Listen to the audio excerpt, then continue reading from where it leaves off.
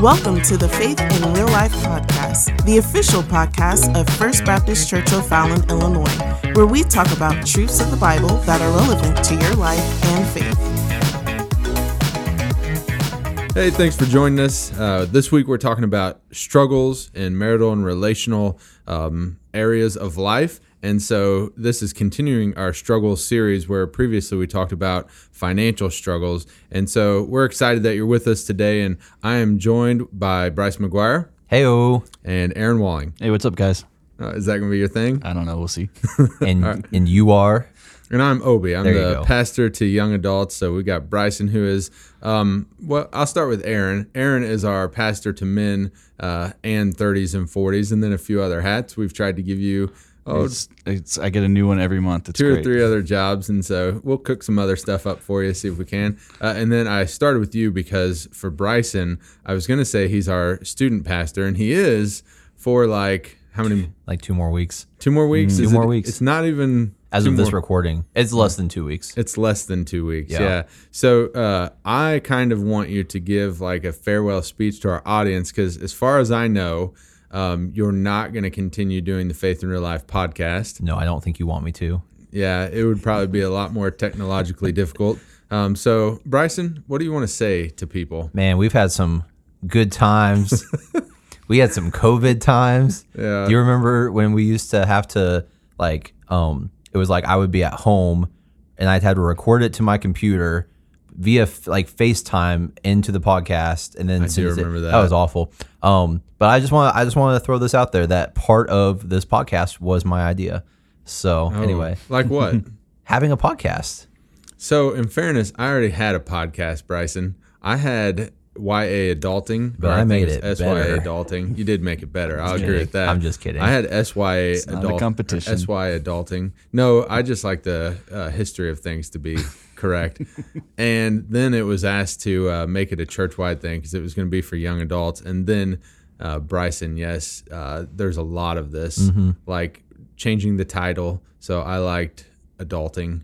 That type of title. It just fit my demographic that I minister to. And then you and I think actually Missy landed on the final title, right? We did. Yeah. So which part of this do you feel like was your idea? I just want to get that out I actually really there. don't know. I just remember I had several conversations with you. Okay. Actually, if you go back and listen to some of the originals, I think at least the first 8 or 9 episodes are just you, Obi. Yeah, they're more awkward, is what you're saying. No, but I think you call it SYA Adulting and all this kind of stuff. And anyway, so I've just been happy to be a part of it. It's been fun. I like podcasts. So Yeah, it's been good to have you. And you're the one who, here, I'll give you some credit for this because it's historically accurate. I have no problem giving him credit. When he said it was his idea, there's been some times that I felt like Bryson should give me credit about an idea, and he didn't. Not in public. I'm talking about me and him personally. He would give me public credit, but like behind the scenes, me and him talking, I'm like, Bryson, you know that was my idea. But the idea to start doing larger series, that was definitely your idea, because I don't often think 6 months in the future like I should, and Bryson does. And so bro, I'm so far in the future. You don't even know. Oh, you're from the future. I said I'm so far in the future. I'm past 6 months, man. That's exciting. I knew where this podcast was going to be, in 5 years. So Okay. You knew you were going to be abandoning no it. moss. Yeah. But no, it's been fun, man. I've enjoyed it. So then that'll leave me and Aaron because Bryson again is abandoning the podcast. So, and I'm just kidding. We're very happy for Bryson. He's going to plant a church. Oh in yeah, our we church. didn't actually say why I was going. Well, I think we did last time. Yeah. In case you didn't know, I'm stepping away to be a church planter in Denver, Colorado. FBCO is sending me, and so very blessed, very excited. And for me, Denver's home, so I'm excited to be there. Not literally where I'm from, but it feels like my home. So. Yeah, so we're happy to partner with you, and healthy things grow and multiply, and so that's an exciting thing for our church to get to be part of, and know that people will be reached by the gospel, and we'll get to be part of that through you. So gotta prayerfully use you and your wife Sarah in mighty ways. So we're excited about that, and that'll leave me and Aaron, and we're gonna need to probably find a third, maybe. Yes. Yeah, I think so. Yeah, so we'll be scouring the staff and see who has an extra hour or two per month that they can give to us, and Just might have to, bribe them with some lunch or something every now and then. see, I take the opposite approach. I think we should interview people and be really harsh critics. What do you think? I don't know that we have that ability. That much or draw? Yeah. We're not that desirable location to go to. All right, well, we'll see. Maybe I'll just be like hard on the first person, and then we'll see if they just run screaming. All right, well, now that we've lost all of our listeners, let's go ahead and jump into kind of our discussion on struggles, and specifically marital and relational struggles. So I want to begin with this topic, and that is your own experience. So what has been your experience in the arena of relational or marital struggle? And this could be you personally, or it could be something that you've observed or counseled with someone. So let's start with you, Bryson.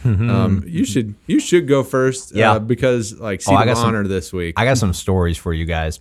So when I read the question, my mind immediately went to dating. So I'm 28 years old, been married for 5 years, had dated Sarah for 2 years before that. Well, 2 years. And you're a youth pastor. What is that?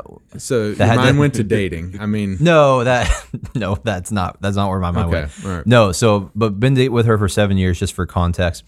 I don't miss like that season of like looking for a spouse. Like I just really don't. Man, I have some dating horror stories for you. I once went on a date and the same night with 2 different girls and did not know that they were dates. Once went on dates with a different girl. So girl number 3. I kind of want you to unpack the first one before we move on to the second one. Basically, I was a bit of a flirt back in the day, and there were these. I was just very polite to people too, right? I was just like, I wasn't the guy that was afraid to talk to girls. In college, like I just wanted to be friends with people. I just really did. And so there were these 2 girls that I really didn't know that they liked me. And oh man, I really shouldn't tell this story in case, just on the off chance anyone listens to it. But anyway, so one had said, hey, like we were in a class together at school, said, hey, you want to meet up at this coffee shop for, just to study? And I said, okay, yeah, that'd be great. And then like that same day, a different girl had texted me and said, hey, would you want to get coffee tonight and hang out? And I thought, man, I'm already going to be at a coffee shop tonight. So from like 7 to 9, I was with girl number 1. From like 9 to 11, I was with girl number 2. And they both thought it was a date. And I had no idea that they liked me. And anyway, let's just say I was with the least popular guy after that in my college ministry. Yeah, no kidding.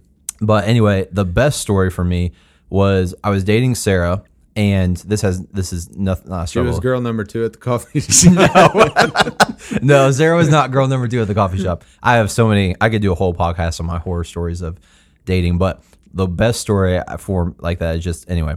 So our college ministry met in this like kind of upstairs loft area. Okay, and so we met out for Wednesday nights. That's when we did kind of college ministry worship.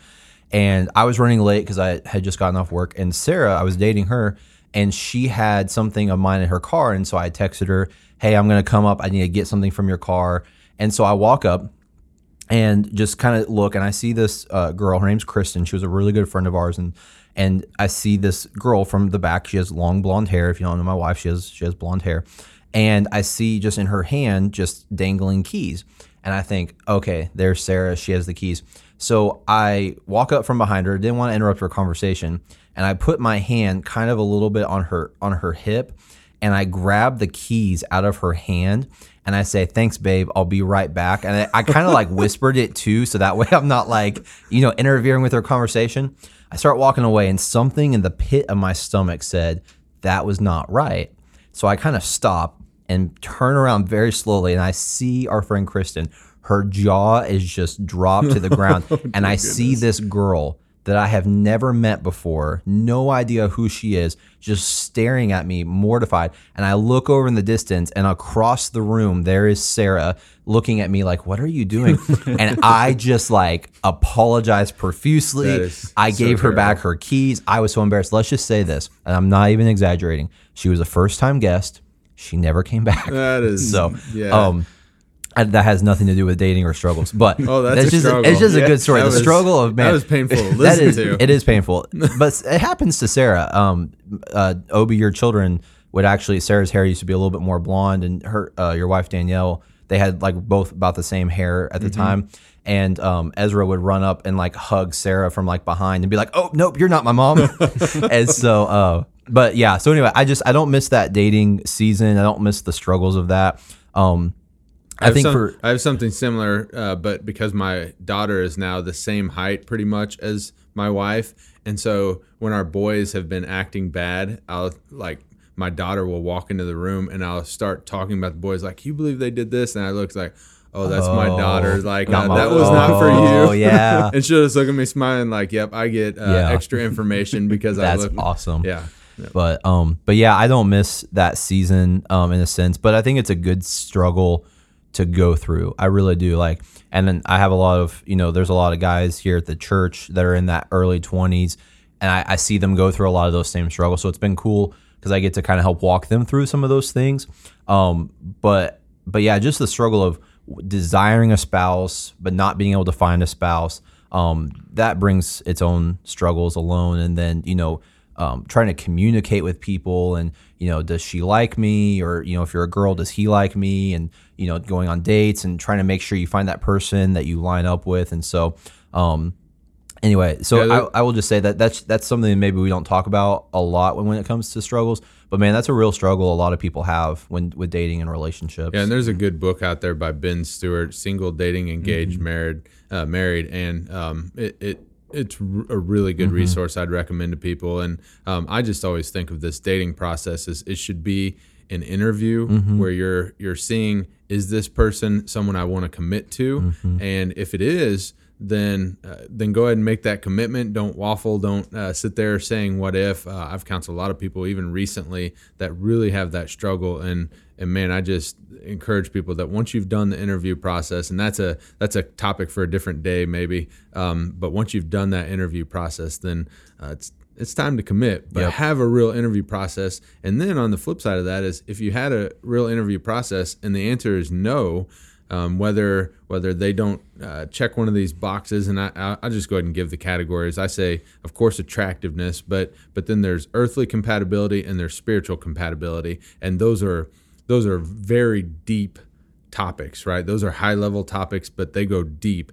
And so if there's a no in one of those, or even if you get to the fourth step, which is commitment, and there's a no, then it's best to end it and move on and not try to force something to work. Or if someone ends it with you because they feel like there's an incompatibility in one of those areas, then let them go. Yeah. You don't want to try to convince someone to be with you. So this turned into a dating podcast. I know. I know, Aaron. I know you got some stuff on marriage. I just wanted to throw this out there. I'm not implying or insinuating that my marriage is perfect or without faults. But when I read the question, how did you struggle in relationships? I thought, man, there was no bigger struggle for me than like the 18 to 21 years old. Yes. So anyway, but I know, Aaron, you got some stuff sound like too. Your problems were there though. Gosh, you talked about dating. Now my mind went to dating. It's like, I mean, my initial thing went to marriage, but as you've been talking, it kind of brought back some of my struggle. And I got married much later in life. Kim and I were both much older, in our 30s when we got married. So I had that long period of looking for a spouse. And one of the things that I had to get to before the Lord allowed my heart to be in the right place was, I have to be content with where I am, and my relationship with the Lord has to be right.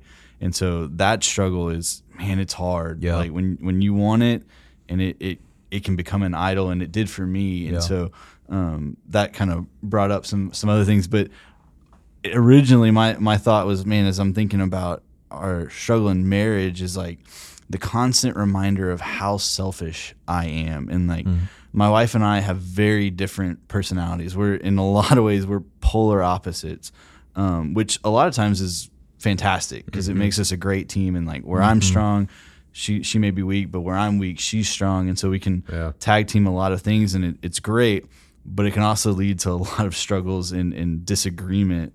So I was just thinking about just one example of that is, my wife is an extreme extrovert. Like, she loves being around people. She wants to be around people all the time. She's very relational, and she thrives when she's connecting with people. I, on the other hand, am not like that Yeah. at all. Like, don't get me wrong, I don't hate people. Like, that would be That's weird. what I thought I heard you say. You As- hate people. As a pastor, it would be really bad if I didn't like people. I mean, I love people, but Yeah. that's not where I get my energy from. So you love them, but from a distance. Well, I mean, let's get close for a certain amount of time, and then I need to recharge. You know, Jesus did the same thing. He was Oh, nice. Jesus was an introvert, apparently. Good retort. I like he, it. he had to have those Just times being alone. like Jesus. So, you know, that's what we're supposed to be doing. And so I need to be alone sometimes, and I don't mind staying at home and watching a movie or whatever. I need a break from people sometimes, and so I have to walk this balance between what I need and what my wife needs, and the struggle is kind of finding where that balance is. Especially so right now, my wife is staying home to raise our daughter, so she's not around people very much at all, and so it's a struggle and a challenge for her to find those opportunities to be around people. And so when I come home, it's like people, like an adult. I get to talk to an adult. Let's do whatever. Let's go do something. And I'm on the flip side of, I'm coming home from work. I'm tired. I don't want to go anywhere. I just want to sit for a minute. And so that can, if we're not careful, that can be a place of strife and disagreement. And so we have to be mindful of each other's needs. And it's not necessarily about one person winning and one person losing, but giving over of our selfish desires for the betterment of our spouse, and me knowing, man, today let's go do something as soon as I get home, or let's go for a walk, or let's do whatever, as opposed to let me just veg out on the couch for an hour and a half because I'm dead tired. Yeah. Like, that's not going to be healthy for either of us. And so just kind of being mindful that we each have different needs and different personalities, and realizing that those have to come together, and be willing to let go of our own selfish desires is a huge thing in marriage. And I know you and I are both going to talk about communication in a bit, but obviously you have to communicate with your wife there, because where you could go wrong is you could never take care of yourself when you're tired after work, and where you also could go wrong is you never make sure your wife is getting her fill of a need for adult interaction. So yeah, you need to communicate that. And there's days where it's okay, let's go outside, and there's days where it's like, no, I feel like death, and I need to lay on the couch for at least 10 minutes. Give me some time. So I didn't think of dating as much for this topic, and probably because I'm kind of in the season as a young adults pastor where I do a lot of premarital counseling. In fact, had 2 sessions yesterday with 2 different couples. And so what I really wanted to think of is, I guess, kind of the high level advice that I give people. And I say there's 2 things in marriage. There's principles and there's pressures, right? So there's principles that get you through the pressures, but there's pressures that try to erode at your principles. And so I'll talk about the principles in a few minutes, but the pressures that I see most regularly are finances, family, communication, and sex, right? So those 4 pressures, because even if you say, like, Aaron, you and your wife have different needs after work, those are pressures, but the pressure is exacerbated if you don't communicate it, and if you communicate but you do it poorly. So I'll start there with communication. In many marriages, there's a difference, right? You said opposites sometimes they attract, right? You may not have said opposites attract, but that's the famous expression, right? Yeah. And so sometimes they attract, sometimes they don't, but no 2 people are exactly alike. And I usually begin my premarital counseling like this. I say, I'm not here to fix your relationship. I'm here to highlight that you all have all sorts of issues, but tell you how to work together to, over a lifetime, kind of work through these issues. And so with communication, oftentimes there's one person who they talk more than the other. And so the difficulty is that means that one side may feel like they never have a voice, right?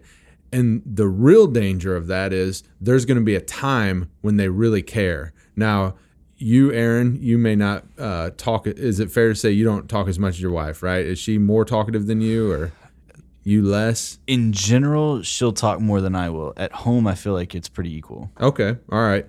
So let's say that there's a couple though that one of them just talks a lot more, And in most circumstances, the couple is okay with that. Like one doesn't want to talk, the other does want to talk. Okay, we're good with it. But in that instance where there is something to talk about, the one who is often quiet may either not be skilled enough to communicate their feelings, or they may not have the courage to communicate their feelings. And so communication, I say it this way, it's a two-way street. It's transmit and receive. There's not just, oh, I'm a good communicator because I talk all the time. And that's what people think. And if someone's listening to that and they think they're a good communicator, I would just ask, does that mean you're a good talker? Because communication, if I'm trying to transmit something, like if you thought of walkie-talkies or something, and only one side can talk, no one would call that good communication. So people need to transmit and receive. They need to talk, but they also need to listen, and they need to give their partner, their spouse,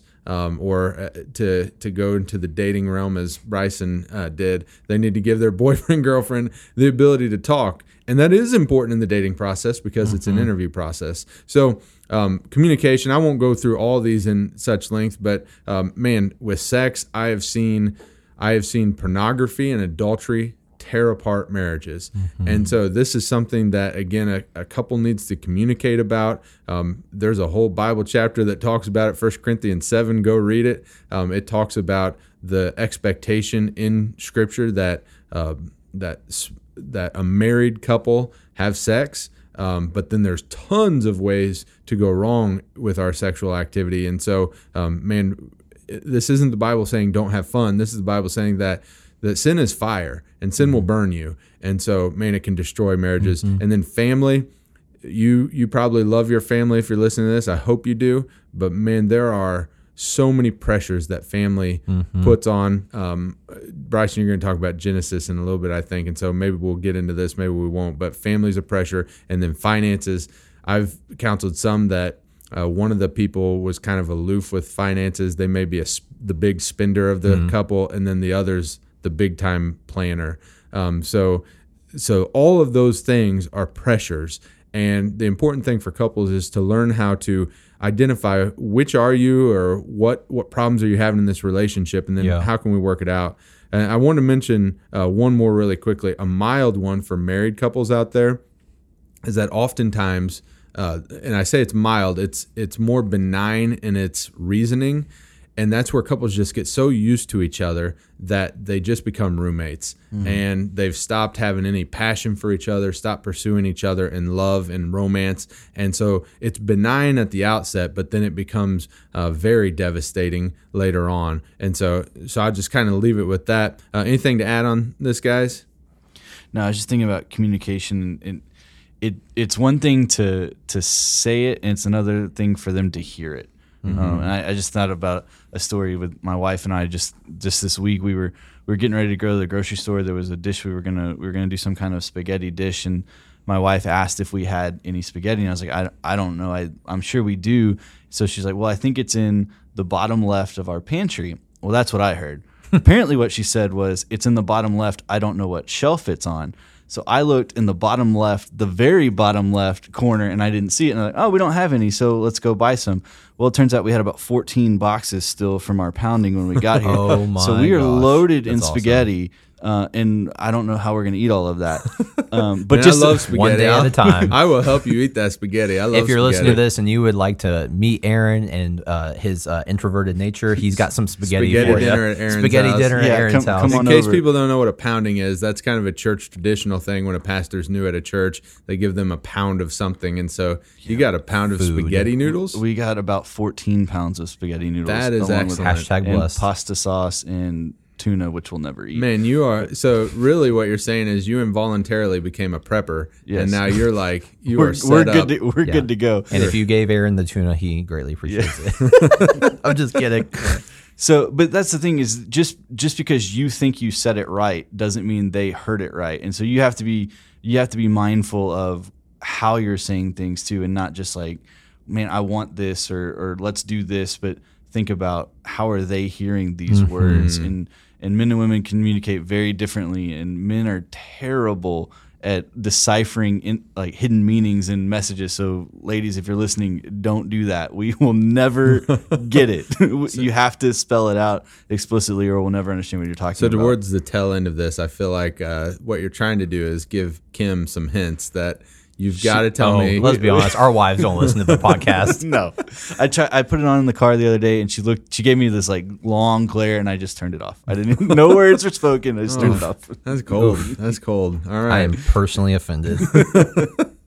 All right. Now let's talk about, so those are some of the problems, right? So let's start to get some solutions for people. And so what have you learned from Scripture, the faith, a believer, or any experience that you've had that's helped you through some of these difficulties? And so just kind of in the interest of giving Bryson the chair of honor today, since this is the last time. You guys are ridiculous. You'll get first word each time, and you can even have the last word today if you want. Wow, I appreciate that. No, I take that part back.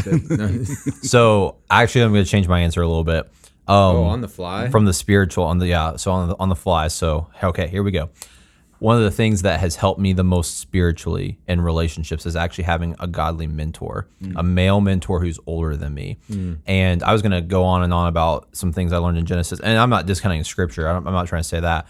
But just practically, I think something that we don't always think about with relationships is it is so good to have a godly mentor, someone that is older than you. I mean, and it doesn't have to be substantially older, but it's good to have someone who's walked through a little bit more life than you, that you see them following Christ, that you can learn from them and their wisdom and also their mistakes.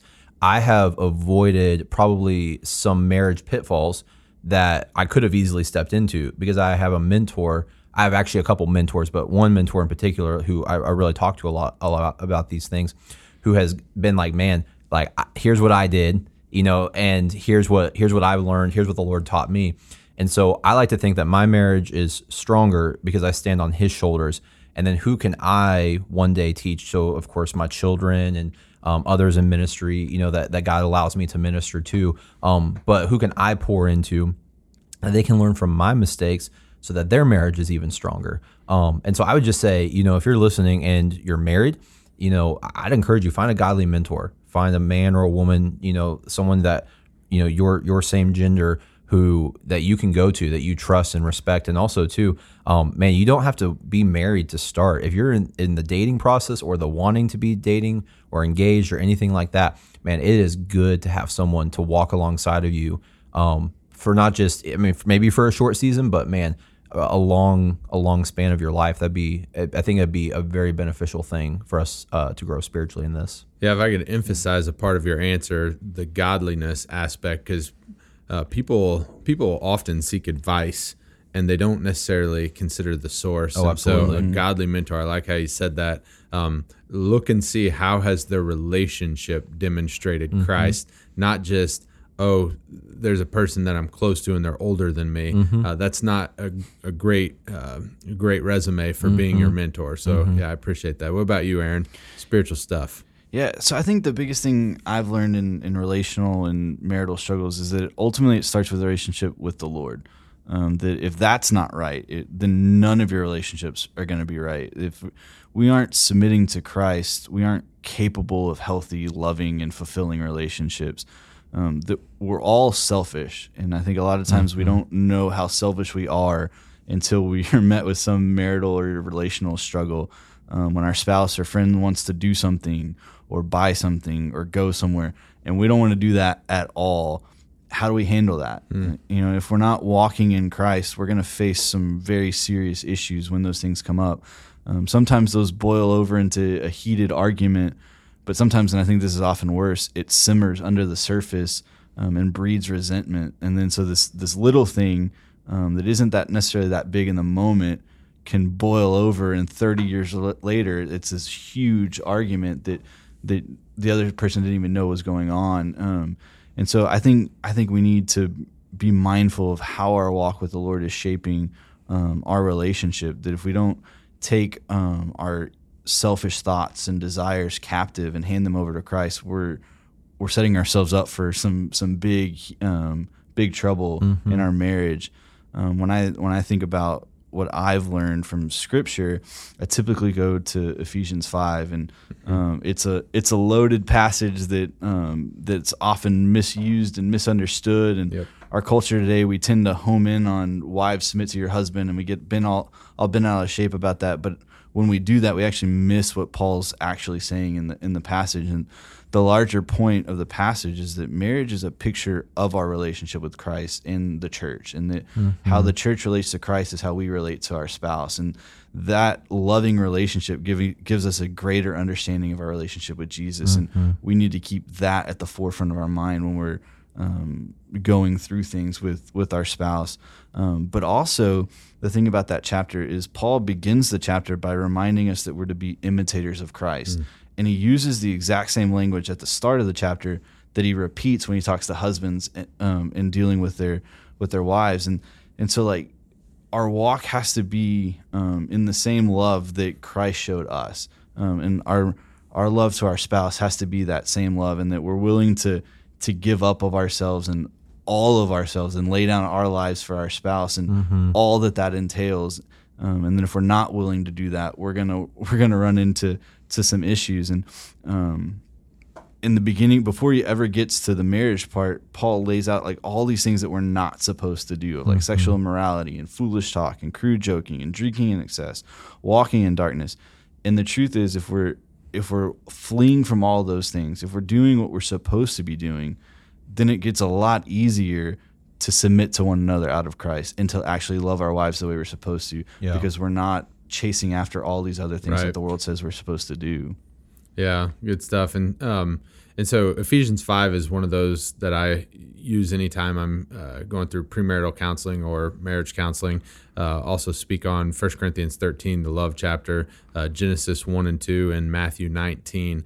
And so for Ephesians 5, what people often overlook is it tells us to submit one to another, right? So there's a status of deference and submission. And what I often hear men, so I think women get upset by this, and men take it the wrong way too, though. They may not get as upset, but they may feel like they have some sort of authority over women in an unhealthy way. And so when I do marriage counseling, I always say this: do you think that the God of the universe put that verse in there where it says, wives, submit to your husband, so that a man could sit and be lazy on a couch and say, woman, bring me a sandwich, right? Right. Like if they think that's why God, the God who created all things and died to save people, put that in Scripture, man, they're just mistaken. Right. Of course, we ought to think if a woman is supposed to submit, what is she supposed to submit to? And men often wrongly think that it's just referring to decisions, and it's not just decisions, because I'll just say this: my wife's my partner, and if I'm just making decisions on my own, then man, I'm not respecting her at all, and I'm a fool who's just ignoring the most invested counselor that I could have, who is also wise and has her own perspective. And so she's my partner. We make decisions together.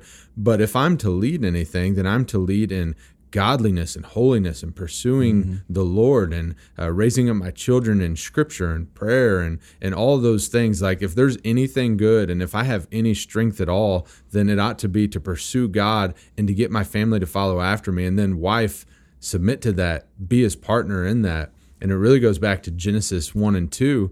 When you see the creation of Adam and Eve, and I always point this out, that in Genesis 1 and 2, when you think about the fantastical claims of Genesis 1, that it's like God spoke and everything started existing. And then you think, okay, well, what's he going to talk about next? Marriage. Right? Of the whole big book that I always say is so big that most Christians don't read it, right? This whole humongous book, you have, I created all things, and then I created marriage. Yeah. And that should tell us how important it is to God. But then we should also look at, but what did they do? So another phrase in Genesis 1 that really bothers people is the word, when he creates Eve, it says God noticed that he was alone, and so God creates a helper for him. And so that bothers people too, because it's kind of that same type of submission thing. So then I again have this conversation. I'm like, do you think that the God of the universe created Eve just because Adam was lonely and he needed a subordinate,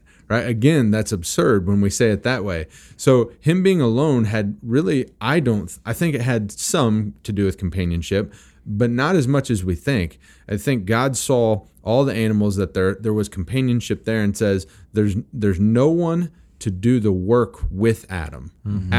I've tasked Adam to name the animals, to subdue creation unto himself, to have dominion over creation. And Adam is doing all this work alone. And so he creates a helper for Adam. That doesn't mean he created a tyrant and a serf, right? What it means is he created a partner to do the work of the Lord. And so at that time, the work of the Lord was to tend the garden, to subdue creation. We have work of the Lord to do now. And so when we see, why do I get married? It's if we get stuck in the loneliness part, that it wasn't good that Adam was alone, then we've made marriage a selfish thing. And that's when marriages end. That's when marriages have difficulty. If I say, I'm just in it for me. But we need to go to the next part of the verse, that Eve was created as a helper. Well, for what? To do the work of the Lord. So why do we even get married in the first place? Why, if there's someone listening who's dating or wanting to date, and they're like, well, how do I go through this interview process? If someone is out there and they're looking for anything but a partner in Christ for life, then they're looking with the wrong lens. That is the goal of dating, to find a partner in Christ for life, and then that's the purpose of a marriage. So if someone's out there and they have marriage, they have this idea that it's just for me and they don't fulfill me and all this stuff, they have the wrong idea of marriage. That person is supposed to be a partner in Christ for life. And so that brings me to the point I wanted to make is, I've heard this before, and I actually sat in a counseling session once with another pastor, and he asked this question. He said, I just want to ask, do you love them anymore? And I just I just got all sorts of tense, because I was like, that's one of the worst questions I think a pastor could ever ask. I don't care if you love them anymore. Like, I don't mean this to be harsh, but I do mean it to be stark. I want people to hear this. If someone is out there and they're having a marital difficulty and they think, I just don't love them anymore, then I want them to very clearly hear my voice in their head saying, I don't care, because that's not what marriage is about. And we have this really weird notion of emotional, feeling-based love that is supposed to drive marriage. And that's terrible, because if that's all it took, then we would just go enlist every teenage couple that is out there that just has all these romantic feelings. We'd be like, well, go get married, because that's all it takes. You just have to be head over heels attracted to the other person. That's, of course, absurd. And they know from secular studies, and I read this in the 5 Love Languages book, that that the 2-year, and people probably know this statistic, but there's the 2-year period where you have that romantic obsession in relationships. The question is, what do you do after that? And so that's why we can look to Scripture in 1 Corinthians 13, verses 4 through 7, and all those words that says love is patient, love is kind, all those things. I won't read the whole thing, but they're all action words. They're how you treat a spouse. And then what people don't often go to is the next chapter, chapter 14, verse 1. The first 2 words say, pursue love. Now, if love is just a feeling that happens to me, I can't pursue it. Sure. I can't chase after it. But if it's an action, then I can.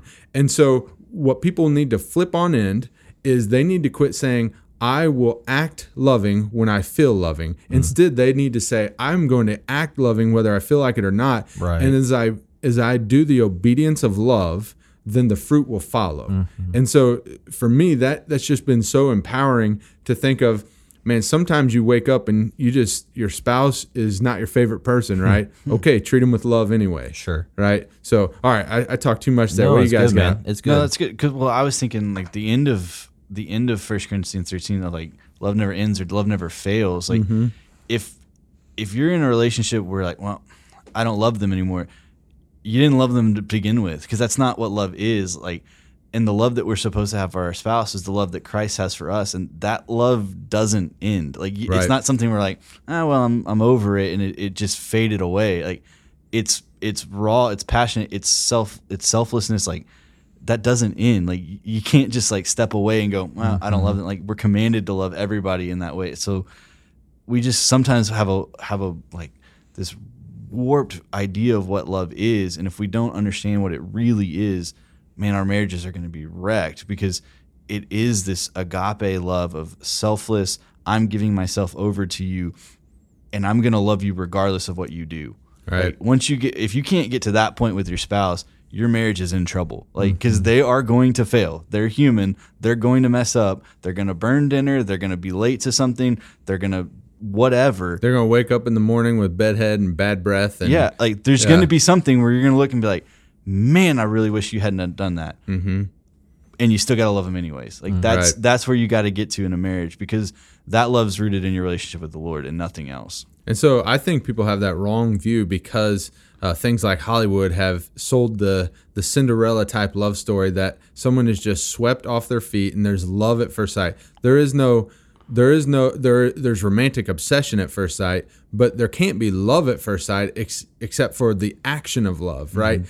I can treat someone with love when I first see them, but that's not an enduring love. Yeah. When you have a commitment in a relationship that I commit to treating you with love, and then at times I'll have extreme fruit of love, and at times I don't have it as much, and maybe that's because I haven't treated them with the action of love, so the fruit has dried up a bit because I haven't treated them with love. And so it's a different way that the world looks at it. The world looks at it as I will have the feeling of love, and then when I do, I treat someone with it. Whereas the church and Scripture says, no, you treat them with love, and then the fruit of it is exactly what it says. The feeling is the fruit. It follows it. It doesn't precede the action of love. What are you going to add, Bryson? Well, I was going to say, you're talking about the fruit of love. I mean, it's the fruit of the Holy Spirit. Mm-hmm. It's the very first, that was mentioned in Scripture. It's the first fruit of the Holy Spirit. Yep. And so it kind of is a humble reminder to us is that on our own, we're actually really not capable of loving our spouse in the way that they're supposed to be loved, right? The way that Christ loved the church, or and anything like that. And so I would almost even argue that if you're not loving your spouse, you're not exuberating. Exuding, is that the word? Yeah, exuberant means excited. Obi coming with the dictionary again. No, but you're probably not actively exuding. Thank you. Mm-hmm. A fruit of the Holy Spirit, which makes you wonder then what are you living in? And I think that's a really powerful question to ask. And so probably the hardest person to love sometimes is going to be your spouse. Also, probably the one of the most important humans on this earth that you can love is your spouse. Mm-hmm. And so I think it's a good way of, it's a good gauge. Am I walking in the Spirit? Am I following Christ? Because if I'm not loving my spouse for all the ways that you guys just described, then I'm probably not walking in the Spirit. Right. And so, anyway. And you're probably not treating your spouse with love. So then my challenge to people, if your marital struggle is this, that you feel out of love with your spouse, then don't start looking at them and nitpicking what they don't do. Start realizing that you may not feel the feeling of love because you're not exercising the action of love, which leads to the fruit of the Spirit of love. Mm-hmm. So pick on yourself, not your spouse, and handle the things that you can handle, which is treating them with love. And if you don't know how, then find some ways to figure out your spouse about how you can show them love. Yeah. All right. Anything else on that one? All right, we've beat it to death. It's time to move on to advice. What a way of saying it. Well, we said a lot of words about it, and that's so fine. I'm sure they're all appreciated by whoever's listening. Not your wives, I guess, but Danielle listens to this? I think so. Oh, good for her. I think so. What up, Danielle? Shout out. We're 1 for 3. Yeah. 1 for 3. All right, and then so next I want to talk about advice. So we've got the problems, we've got the Scripture, and so now what advice do you have for someone going through this type of struggle? So I get the chair, man. Bryson, I get the first seat. You were on the hot seat today. I love it. You got to start off well each time. I will. So I could again do a whole podcast episode on this. So shameless you keep plug. Hinting at that. Shameless plug. Well, I have a lot of thoughts on relationships. Yeah, but I feel like you're trying to start a competing podcast or something. By the way, no, I'm just kidding. But for real, shameless plug. I've done a relationship series. If you go to the First Students YouTube channel, I have some stuff on there. That how many messages did you do? I think 6 or 8. 6 or 8. 6 to 8. One of the biggest things I've learned, especially in the culture we live in, one of the best pieces of advice I can give: understand your own identity in Christ first. But also, in addition to that, understand your gender identity, right? Mm-hmm. And I'm not talking about like figuring out if you're a man or woman. I'm saying like like this is what it means to be a man of God. This is what it means to be a woman of God.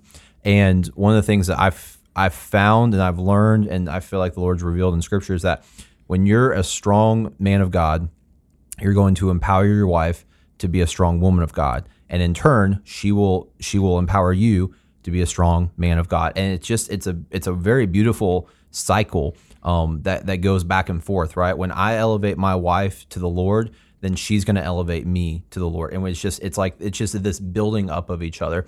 But a lot of times is guys aren't confident in what it means to be a man. And I think women are being attacked in our culture and their identity as well. And I think we have a whole generation of young Christians growing up going, I don't know if it's even okay to say that I'm a man of God, woman of God, all this kind of stuff, right?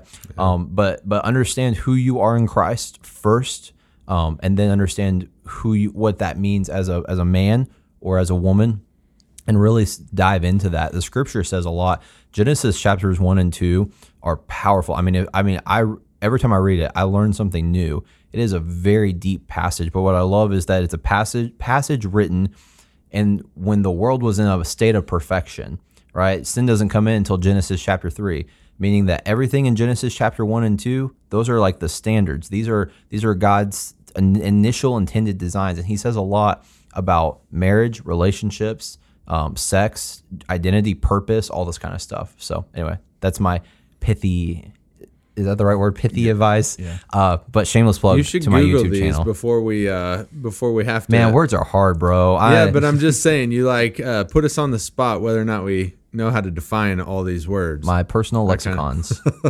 So I did not do a lengthy sermon series like you. I did a 2-part series, but just on dating. Another shameless plug. I love it. Yeah. So our young adults. Aaron, where's your shameless plug at? It's coming. Okay. I just want to point out that our young adults messages are famous in India. So oh my gosh, one guy does not make it famous. No. Let's move on from this. All right, we'll move on from that. People can look it up themselves. All right, what advice you got, Aaron? Yeah, so I think the most practical advice I can offer is to remember communication and forgiveness. Mm-hmm. So many of our problems in relationships are simply due to a lack of communication. And Scripture tells us that in marriage we become one flesh, but that doesn't mean that we can read each other's minds. That I don't know why we seem to forget that so often, but we do. Mm-hmm. But if we stop and we talk things out, we'll probably discover that most issues really aren't that big. And sometimes it takes to say, I'm saying this and you're saying that. When you say that, I hear this. Mm-hmm. And even break down what you're saying to each other of how I'm receiving it to get to a place where you can understand each other more. And that's not often easy. We don't like to do that. It takes time. It takes effort. It's not easy to do. But it's helpful to say, I want to understand what you're saying to me better. So this is how I'm receiving it. Is that right? Is that wrong? Where is the disconnect? And if we do that, it's a lot easier to get through certain issues. And it's certainly easier to address my leaving dirty dishes in the sink instead of the dishwasher immediately versus 30 years later having this pent up frustration of feeling I don't do anything around the house at all. If we just talk about it beforehand, right. And don't let those things fester, and don't, because man, Satan's evil and he will take any little thing mm-hmm. and he will twist it and he will snowball it and it will become a big thing. And so, man, any time we're facing a struggle or a disagreement, to handle that immediately. Like, don't let the sun go down on your anger. But even if it's not anger, if it's just disappointment or whatever, like, voice that. Like, your spouse needs to hear that. Mm-hmm. Otherwise, it's just going to fester in you, and it's going to be a bigger problem. It's going to change the way you view your spouse. Yeah. All of those things. And so, man, get all of that out. Like, mm-hmm. I think Bryson, you said something similar. Your spouse is the closest relationship you have on the planet aside mm-hmm. from Jesus. Like, that's the whole purpose of marriage. Like, you are one flesh. You're supposed to be closer to your spouse than anyone else, including your kids. Mm-hmm. Like, your spouse comes before your kids. They come before anybody else. So, like, cultivate that relationship, and don't hide things from each other. Don't keep things from each other. Lay it all out there. Be the most exposed you can be. so that they can know who you are and you can know who they are. Because after 50 years of doing that, you're going to know each other at a level that will surprise everyone. Like, that's the depth that we're trying to get. Like, continue to get deeper in your relationship, and you have to talk things out to get there. But also, you have to be willing to forgive each other. And like, the message of forgiveness is throughout all of Scripture. Like, that's the whole purpose. And that Jesus tells us that since we've been forgiven, that we also have to forgive. And not only that, but we aren't supposed to count the amount of times that we do forgive. And that 1 Corinthians, as you mentioned earlier, chapter 13, like, love keeps no records of wrongs. And so, like, man, no matter how many times your spouse does something wrong or doesn't do what you've asked them to do or doesn't take care of something around the house or whatever it may be, like, forgive them and move on. And don't bring that up in an argument 6 months down the road or 3 years down the road. Like, that doesn't help either. Like, you gotta be willing to let things go and forgive, because otherwise you're just breeding resentment and bitterness. And so you gotta forgive, because we're forgiven. And then you want your spouse to forgive you. So you like, take the first step, go first.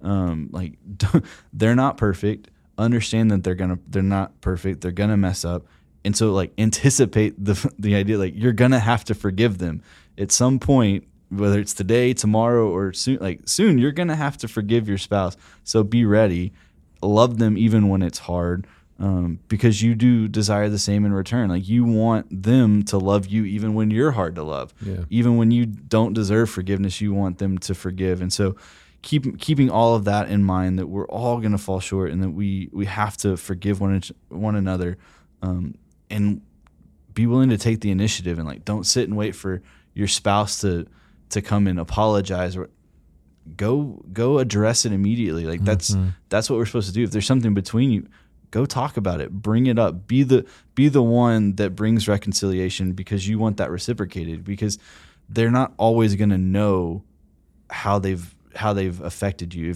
If they've messed up, they may not know that it disappointed you or let you down or hurt you in some way. So you've got to be willing to say, hey, this is what happened, and also I forgive you. Yeah, good stuff. So for the advice, I just kind of want to reiterate that it's principles over pressures. And so the very first principle I see in Scripture is what we already talked about in Genesis 2, that husband and wife are a partnership. And so I mentioned the big four pressures, right? So finances, family, communication, and sex. And so you just talked about communication.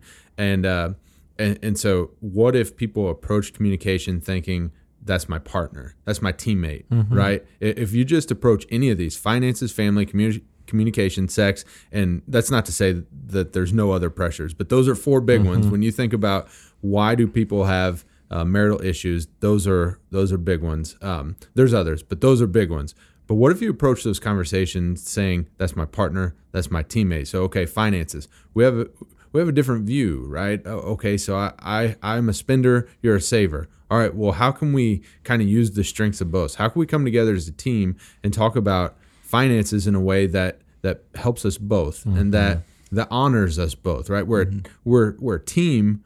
We're not enemies. And oftentimes in relationships, you start seeing the other person as your enemy. And even, so you mentioned communication, even how we communicate, we come at the other person as if they're an enemy, as opposed to assuming the best from them and saying, how can I say this in a way that's not hurtful to them? How can I say it in a way that is, they are my teammate and we're going to solve this problem together? So I'll give you an example. I get home from work and I'm like you, I don't want to think about other stuff, right? I especially don't want to plan events for a family. And so that's really hard for my wife, because that's one of her love languages is time together. What's that called? Quality time. Quality time. Thank you. It slipped my mind. Quality time together. And so she wants to plan some events. And as my wife, she has every right to plan events. And so we had to communicate and talk about a way to solve this problem that she wants to plan details. My brain is detailed out. And I'm not wanting to be in work mode where I'm looking at calendars and trying to plan stuff. And so I just said, hey, what if you've sent these to me at work when I'm planning calendar, and I can mix these right in to I'm already in the work mindset. And so we've been doing that, and it works. And so just getting creative with how you communicate with each other, that just because you have opposing views about something, and you will, there's nobody who is the exact same as their spouse, right? You have opposites. When people say opposites attract, every couple has opposite something. There's something. And so the question is, okay, when you have these characteristics in opposition, how can we as a team work them out to where both sides are able to live with it? And it is that communication, seeing them as a partner. So finances, family, communication, sex. I'll just mention on sex, be honest with your spouse about struggles. And then on the other side, if your spouse is honest with you, then don't shun them. Don't shut down. Be glad that you have a spouse who is confessing their human weakness, because most of the rest of the population then just has a spouse that won't confess but still has struggles. And so have conversations with each other and help each other out. And then what I wanted to kind of finish with was a relational order. So when I do some premarital or marital counseling, what I often see is couples have the rankings or the importance of different relationships that got them flopped. And so I'll just say it this way. The order of proper relationship is God, spouse, children, and maybe extended family, and then everyone else. It's in that order. And so when we start to get things in the wrong order, it starts to cause problems. So for an example, in Genesis chapters 1 and 2, God knew Adam and Eve individually before either of them knew each other, right? Even when Eve was created, Adam was asleep. And so God knew them individually. The most important relationship, as you all have already said, is to God first. It is to God first, irrespective of each other. And if the spouses are pursuing God, all the other relationships have a good foundation. But then it is spouse next. It's not kids. And man, people get this wrong. And I'll talk to the wives real quick out there. If you see yourself as mom more than wife, then I'm saying you have a relationship out of order. I'm just trying to be blunt with you. You have a relationship out of order.